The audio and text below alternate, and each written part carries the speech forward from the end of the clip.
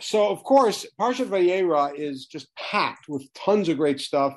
You cannot beat the Akedah for drama, and we've dealt with it over a couple of years. We've dealt with some details about the Akedah. Of course, there is also the problem with the visit of these three guys, angels, at Avram's tent, the famous approach to the Rambam, that it's all in a vision, and then on the opposite end, the approach of the Rashbam, that the angels are God in some form. How to deal with that, it's very difficult. And of course, the birth of Yitzchak, the exile of Yishmael, the Brit with Avimelech, tons of great stuff in this parasha.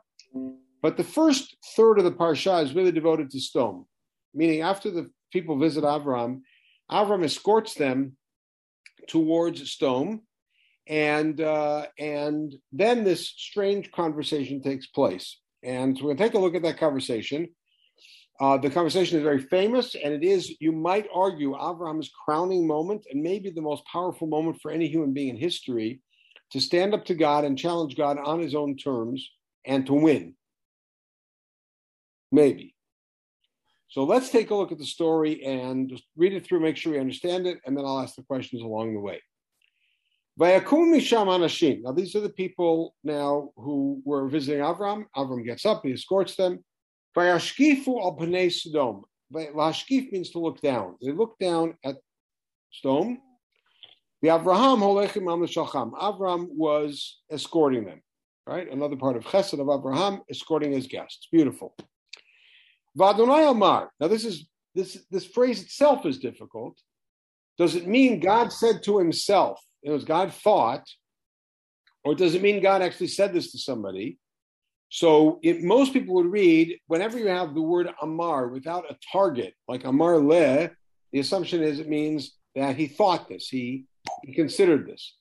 But the Rashbam actually says this is one of the Malachim speaking, and he said, in any case, whatever it is, God decided, Hamachaseh ani mi Avraham asher ani oseh.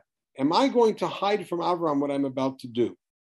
Right? So now, this is how the whole plot starts, is that God decides he has to tell Avraham about his plans. And what's his reason? Avraham indeed will be a great, powerful nation. And all the people of the land will be blessed through him. Now that doesn't yet explain why he's doing this, but this will. What I know about Avraham, that he's going to direct his children and his household after him, that they will maintain the path of Hashem, which is justice and righteousness. So that I can bring him all the great things I'm going to bring. So now, in other words, God says, I have to let Avraham know about this because he is going to be the father of a great nation that's going to teach the world, essentially, and bless the world through the knowledge of Derech Hashem, which is Tzedakah Mishpat. Now, that doesn't really explain why he feels he has to share this with Abraham. Perhaps we'll discover that later. And now, Vayomer Adonai, God says, and again, it doesn't say El Avraham, which means it sounds like God just speaking in Abraham's eavesdropping. Za'akat Sdom va'amorah ki rabba. The cry from Sdom and Amorah is great, is powerful, is big. V'chatatam ki chavda meod. Their sin is very heavy. Now, at this point, we get into something which at best could be called anthropokineticism. In other words, describing God in human movement terms. I just made that one up. Eradana ve'ereh. I'm going to go down and I will see hakitza'akata haba elai asu kala. If the screams that are coming up to me accurately reflect what's going on, in which case they're finished, v'imlo edan. If not, then I'll know.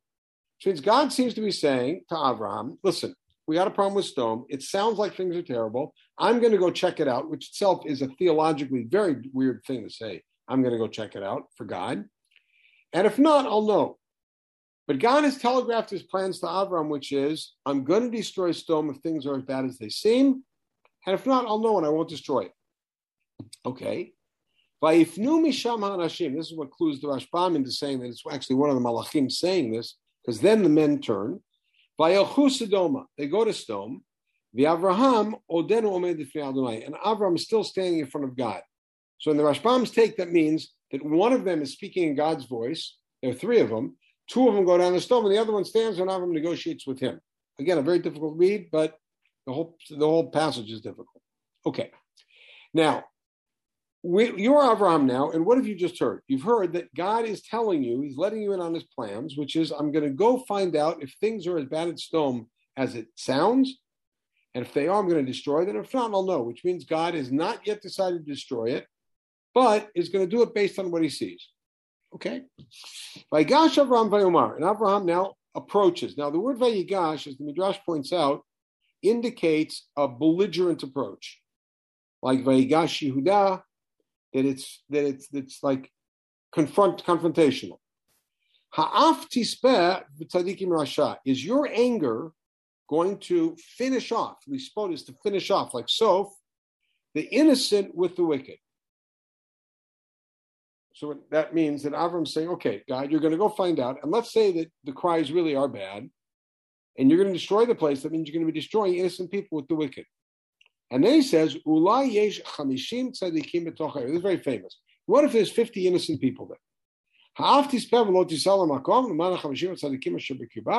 you going to let your anger go out and destroy and not bear the place, meaning not forgive the place because of the 50 innocent people?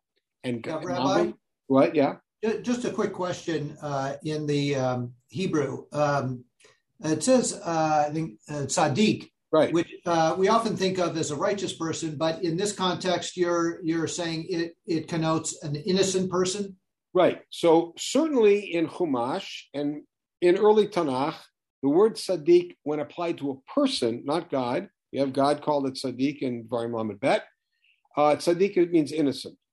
And you see the best example of that is in Sefer Dvarim when it talks about two people coming before the court and says, Yershiva Tarasha, it's tzaddik tzaddik, Yershiva Tarasha. They find the innocent one innocent and the guilty one guilty. The word tzaddik, like many other words in Hebrew, had developed, and its meaning developed in all sorts of different ways. So that tzaddik in the 18th century isn't tzaddik in the 21st century. Tzaddik in the 18th century usually meant the Hasidic Rebbe, and you were coming to the court of the tzaddik.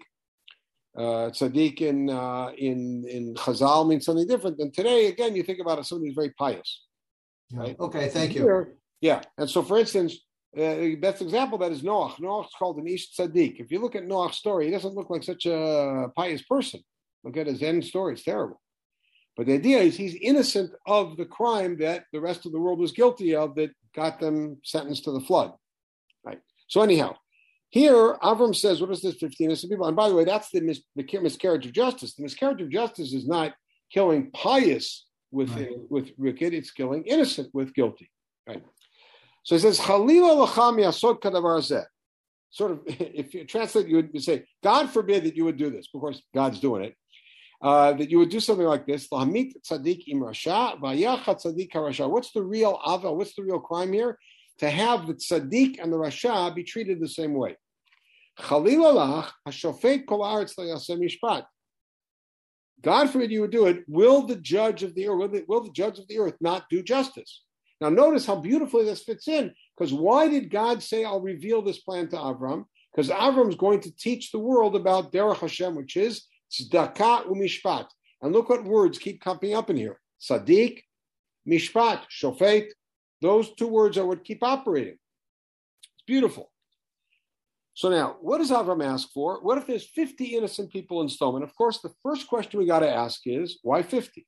Where did he come up with the number 50? Now, famously, Rashi here, I'm going to skip right to Rashi, says, why 50? He's basing it on one of the Midrashim. Asarat tzadikim l'chol krach u'krach. Says, why? Because you need a minion. Where that comes from is unclear. We're going to come back to it. But there's 5 cities that are under indictment here: Sdom, Amorah, Admat, Sforim, and so on. And so therefore, if there's 10 tzaddikim in every city, then there's 5 places, therefore save him. Now there's several problems with this comment. If you look at Pasuk Chavav, which we're about to read, you'll see what's God's response. If I find in Sdom 50 tzaddikim, which means we're not talking about the other cities. And by the way, It doesn't ever say here that God's going to destroy other cities. It says Sodom and Amorah. The other cities aren't under indictment yet. At least we don't see that. But the second thing is God says, if I find 50 tzaddikim in the city, and he emphasizes, Bistom betoch ha'ir. So it's not talking about the whole area. It's talking about the city of Sodom, 50 tzaddikim. V'nasati l'chol hamakom ba'avuram. That I will bear, meaning I will allow the place to live. Now, by the way the story actually plays out, which you all know, is the two guys come into the city of Sodom. They don't go to the other cities, and they come to the city of Sodom to see how many tzaddikim are there, and they find out, by the way, how many are actually there. None. But they're coming down to do the checking. They don't go to the other cities. We're talking about Sodom. So the question comes back and says, why 50? So God says, if I find 50, fine. So Abraham, we know this negotiation, but Abraham is very tricky. And by the way, God's tricky. Watch. Pasuk Chav Zayin. Vayon Avraham vayomer. Hinei na'al tedaber al Adonai v'nochi afar va'efer. I'm ashes. I'm dirt. I'm nothing. Ulai yachzurun 50 tzadikim 5. What if there's 5 people missing from my number? Now notice, he doesn't say what if there's 45. He says, what if I'm only missing 5? It's clever. He's saying for 50, you're willing to forgive them. What if I'm missing 5? So are you going to destroy the place because of 5 missing people? Notice. That's the way he says it. God, I said, is trickier. So how does he answer? Good, I won't destroy it if I find 45. God calls a spade a spade. You're not asking me about 5, you're asking me about 45. Okay.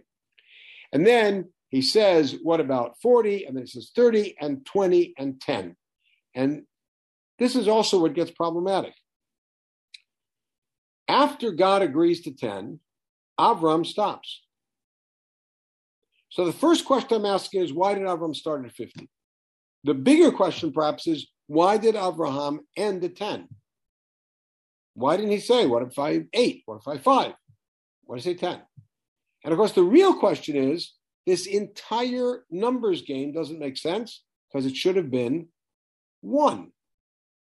What happens if I find an innocent person? After all, what's his claim? His claim is, you are the proper judge of the earth. You're supposed to be executing justice. It's a lack of justice if the innocent are killed with the wicked. So why is it any less just? Why is it any less unjust if it's only one innocent guy being killed with the wicked as opposed to 10 or 50 or 100? So what the numbers don't make sense. Where's that coming from? Now, you'll notice a second piece to the puzzle is that, as we know, when Lot and his wife and 2 daughters were rescued, and they weren't rescued because they earned it. They were rescued because of Avram. Hashem remembered Avram and sent them out. So they didn't necessarily deserve it. When they're rescued, what does the Malach tell them not to do? What are they not allowed to do? They're not allowed to, what? Al tavid acharecha. Right. Don't look back. Don't look back. Right. Ephraim Kishon, the great humorist, had an entire book of his skits that was called "Don't Look Back, Mrs. Lot." Right. Don't look back. And Mrs. Lot looks back, and we know she becomes a pillar of the community. We all know the story. But what does Avram do?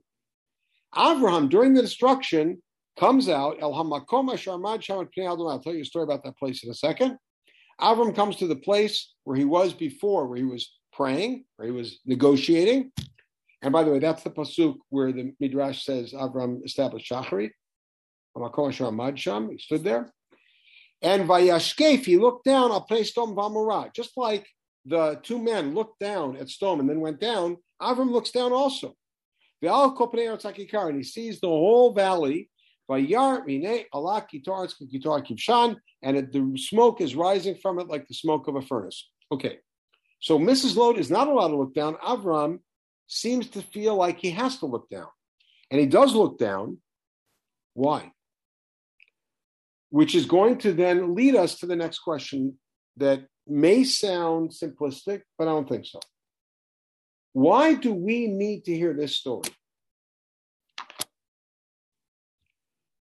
Not so much the story about the destruction of Sodom, that we may need to hear, because later on in history, the destruction of Sodom will become a model, both in Sefer Dvarim and in Sefer Yeshayahu and in Sefer Amos, for terrible destruction. And Yechezkel will come up. Sodom becomes a mythical place almost. But why do we have to hear the story of these negotiations? And a 50 and down a 10, why? I mean, it's impressive. Avram is impressive here, but why do we need to hear it? And I think Avram looking at the city is a part of that puzzle. I want to show you something here in the Midrash, but first I want to tell you about that place. So a number of years ago, I was in Israel Thanksgiving, as I usually am, and a friend of mine was there also with his family. As I said, you know what? Let's go on a tiyul together. I have a madrich who is a madrich of madrichim, and he can get us in anywhere, and he'll show us the coolest places. So we met up in Yerushalayim, and we traveled together. We went to Kever Rachel, or the place that's called Kever Rachel. He showed us all the cool stuff there. And we went from there to Hebron. We went into Hebron. And from Hebron, we went a little further south. And he says, I want to show you guys something cool. So I'm in the lead car with this guy, and the other car is behind me with everybody else. And he says, go take a left off, we're going on Road 16, to take a left off the road. I take a left off the road, and I see the big red sign. You guys know the red sign, right? The red sign, which I think is a tremendous Chil Hashem, which says, this is Shetach A, this is Palestinian territory. Israelis are not allowed to go here. We can't take responsibility for your safety, et cetera, et cetera. He says, go there. I say, I can't go there. It's a red sign. He said, go there. So I start driving up to the red sign, and there's a chayal standing there. So I said, what am I supposed to do? He said, just a second. He pulls out his phone, and 30 seconds later, the chayal comes over and says, all right, guys, come on in. He called some general that he knows. The general called the base called the chayal, and said, let these guys in. Okay, it's good to hang out with people like that. So we go in, we drive in, we park, and we get out, and we walk, and he says, okay, I want you all to stop and turn around. So we're on almost a cliff, and he says, turn around to your back. We turn back, and he said, you see those cluster of houses over there? That's Tel Romeda. Tel Romeda is an old neighborhood of Hebron, which was biblical Hebron. That's Elonei Mamre. That's where Avram's tent was. And now you turn around and look down, and you look down and you could see the far side of the Dead Sea, the exact place where stone was. This is a place where Avram would have come out from Hebron, and this would be the place from where you could look down at stone. I said, pretty cool. He said, I said, are we standing somewhere near where Avram was standing in this pasuk? He says, maybe. And then he takes us over, and in the stone of this mountain, there are two huge footsteps, which are called Raglav Shel Avraham, Akivav Shel Avraham, Avram's footsteps. Two huge feet. You put your feet in there and say, I did it. You stand in these footsteps. You're standing where Avram was. You can turn your body around without getting out of the footstep and see Tel Romeda, and you turn forward and you can see stone. Now, is that really Avram's footsteps? If so, he played center for the Lakers. I don't know. It's size 25 shoes. I don't know. But it was clearly created later, but it was created later because there was a tradition that that's the exact spot where Avram stood, and very likely it is. In any case, back to our shiur. So now, the Midrash is also bothered by why 50. And the Midrash here is actually bothered by why Avram stops at 10. We saw Rashi's explanation for 50. Okay, good. Let's take a look. The Midrash, Breshit Rabbah here, says, Lama asara kedei knisa lechulam. Unclear what that means. Davar acher, another reason, lama asara, why 10? Kfar nishtayeh v'dor mabul shmona v'lo nitna l'olam b'schutan.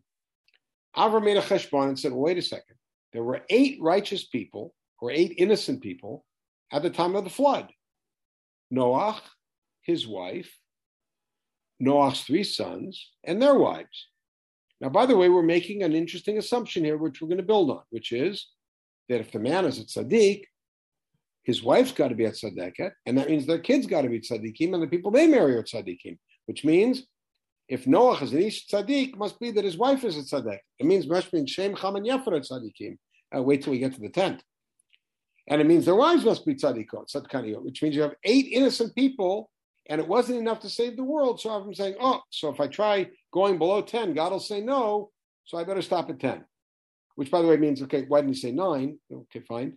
But the other problem is you could make the easily counter argument, which is, well, fine, maybe you needed more than 8 to save the world, but maybe for a city, 1 is enough. Good point. So the next Midrash takes a different approach. Rabbi Yehuda, Rabbi Simon, Rabbi Chanin, B'Shem Rabbi Yochanan, Sorry. Lama asara shayas savur sheyesh sham asara. Why did Avram stop at 10? Because he was convinced that there were 10. In other words, I don't need to go further because there are 10 there. Who are the 10 that are there? Lot, ve'ishto, arba benotav, ve'arba'a chatanav. Right? Now, where is he getting this? In other words, that Lot, he said, must be a tzaddik. And if Lot's married, then Lot's wife's got to be a tzaddik. And according to this midrash, Lot had 4 daughters. Why 4 daughters? Because the way you can read the story is there were chatanav lokchei v'notav. He spoke to his sons-in-law, which means at least 2 sons-in-law. So that's 2 daughters. And there's another 2 who are single. Right? So here, Avram somehow thinks, well, but all of them are either married or betrothed. And of course, if they're tzaddikaniyot, they must be betrothed or married to tzaddikim. So there's already 10 tzaddikim in Sdom, which means Lot, his wife, 4 daughters, and the husbands, that's 10. Or they're betrothed. They're affianced. So that's 10. So Avram doesn't go any further. Okay, let's see what's going on. So I want to start by asking the question about 50 because it's a separate answer. And it may surprise you, but I think I have a handle on why 50 might be the number he started with. You know the story of Sdom. We actually looked at it last year from a different perspective, or 2 years ago, from the perspective that maybe what it was an interrogation and that the daughters were really like a collateral. How big was the town of Sdom? Now think about the description. Lot goes out to the city square and brings these guys into his house. Who immediately surrounds the house? What does the text say? The entire city of Sdom surrounds the house. And they yell, where's that guy? Get him out. We want to know him. And Lot goes out and talks to them. And he says, Al na'achai tareyu. My brothers, don't behave badly. And they start hassling him. And then finally they go to the door and they get blinded and the whole story plays out. How big is the town of Sdom? It's the entire city is there. How big is it? So we don't know. We have no records of the town of Sdom before it was destroyed. And after it was destroyed, we have no records because it was destroyed.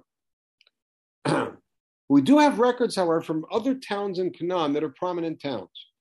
For instance, in the El Amarna letters that were found in the 1920s, that are administrative letters from the period of the Avot, and the period from the period of the Avot, there were communications back and forth, in some cases to Canaan.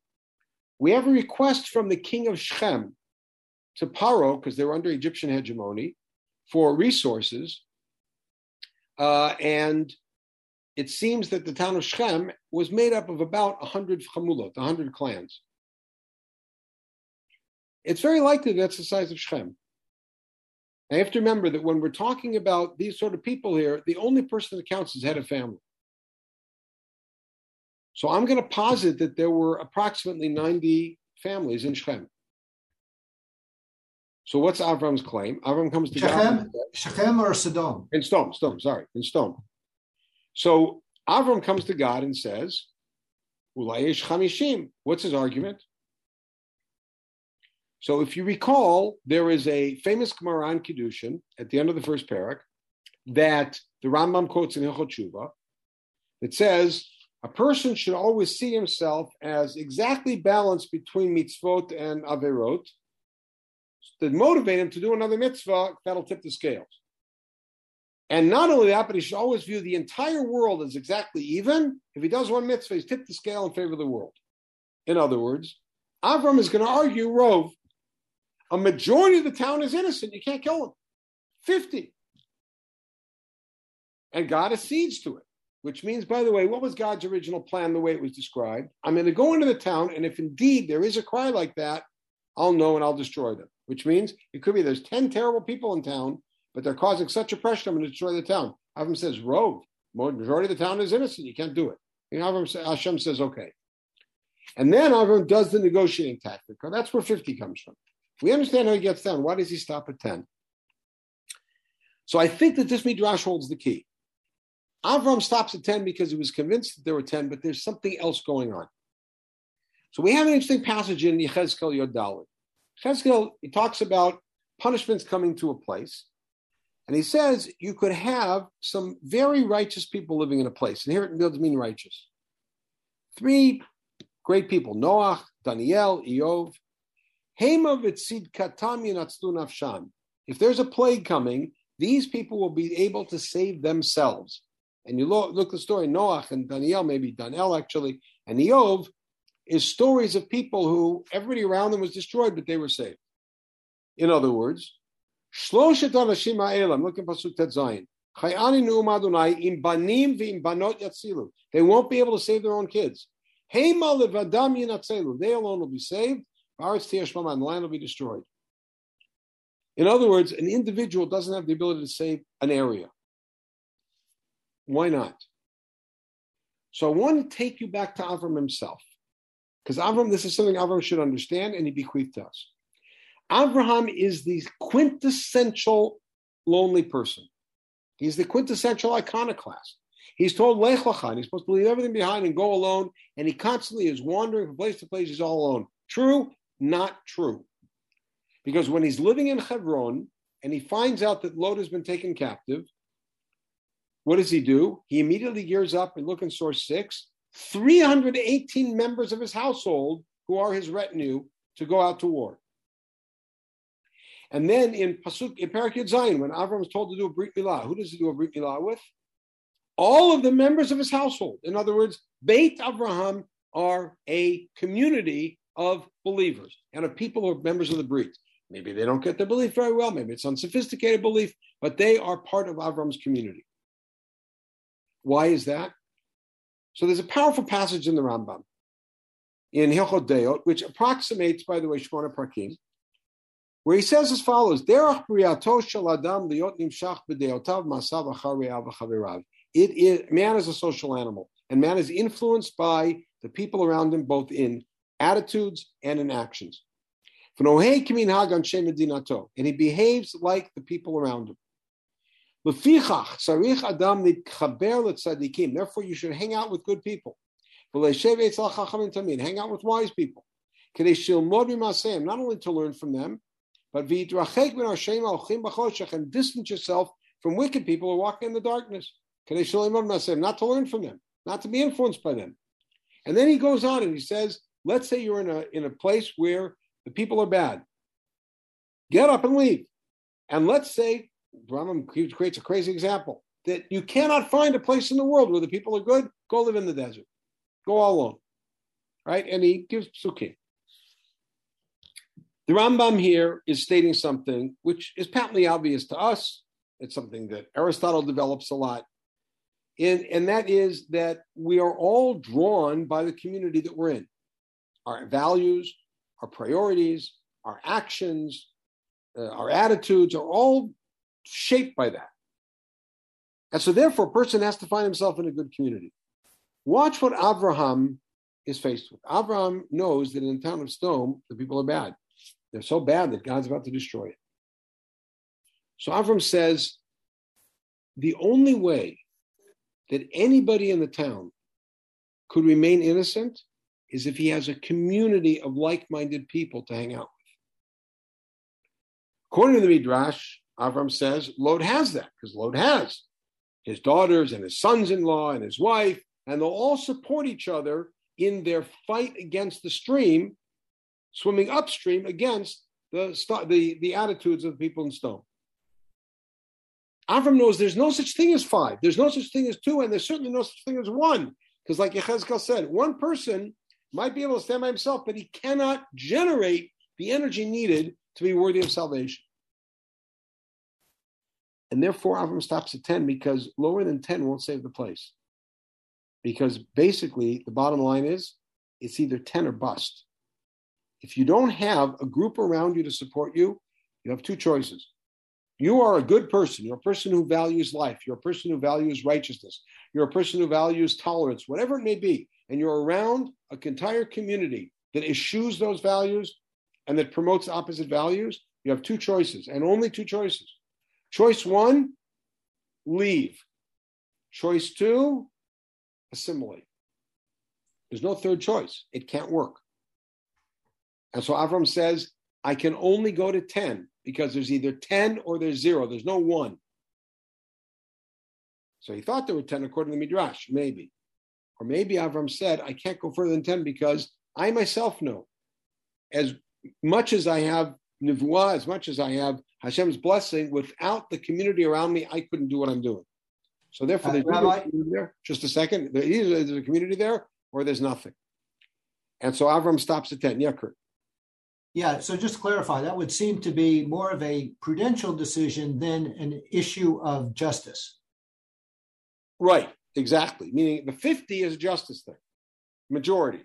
And he keeps moving it down, but he moving it down because he says, look, even if we don't have a majority there are still enough people to constitute a community that's worthy of saving because there is righteousness there. Once you get to 10, you're at your bare bones limit. You have less than that, there's not even enough of a community to sustain it because justice, because any proper attitude needs a community to support it. It can't happen alone.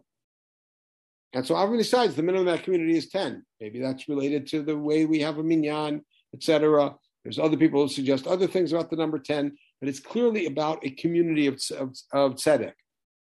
And Avram knows that because he built it himself. So now the question is, why do we need to hear this story? And I think we need to hear this story because of this.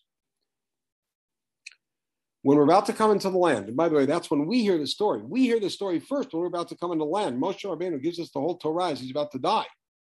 And that's when we read Sefer Bereshit. Now, we may know the story of Abraham, but we see it in this form just before about to enter the land. And what's the lesson for us?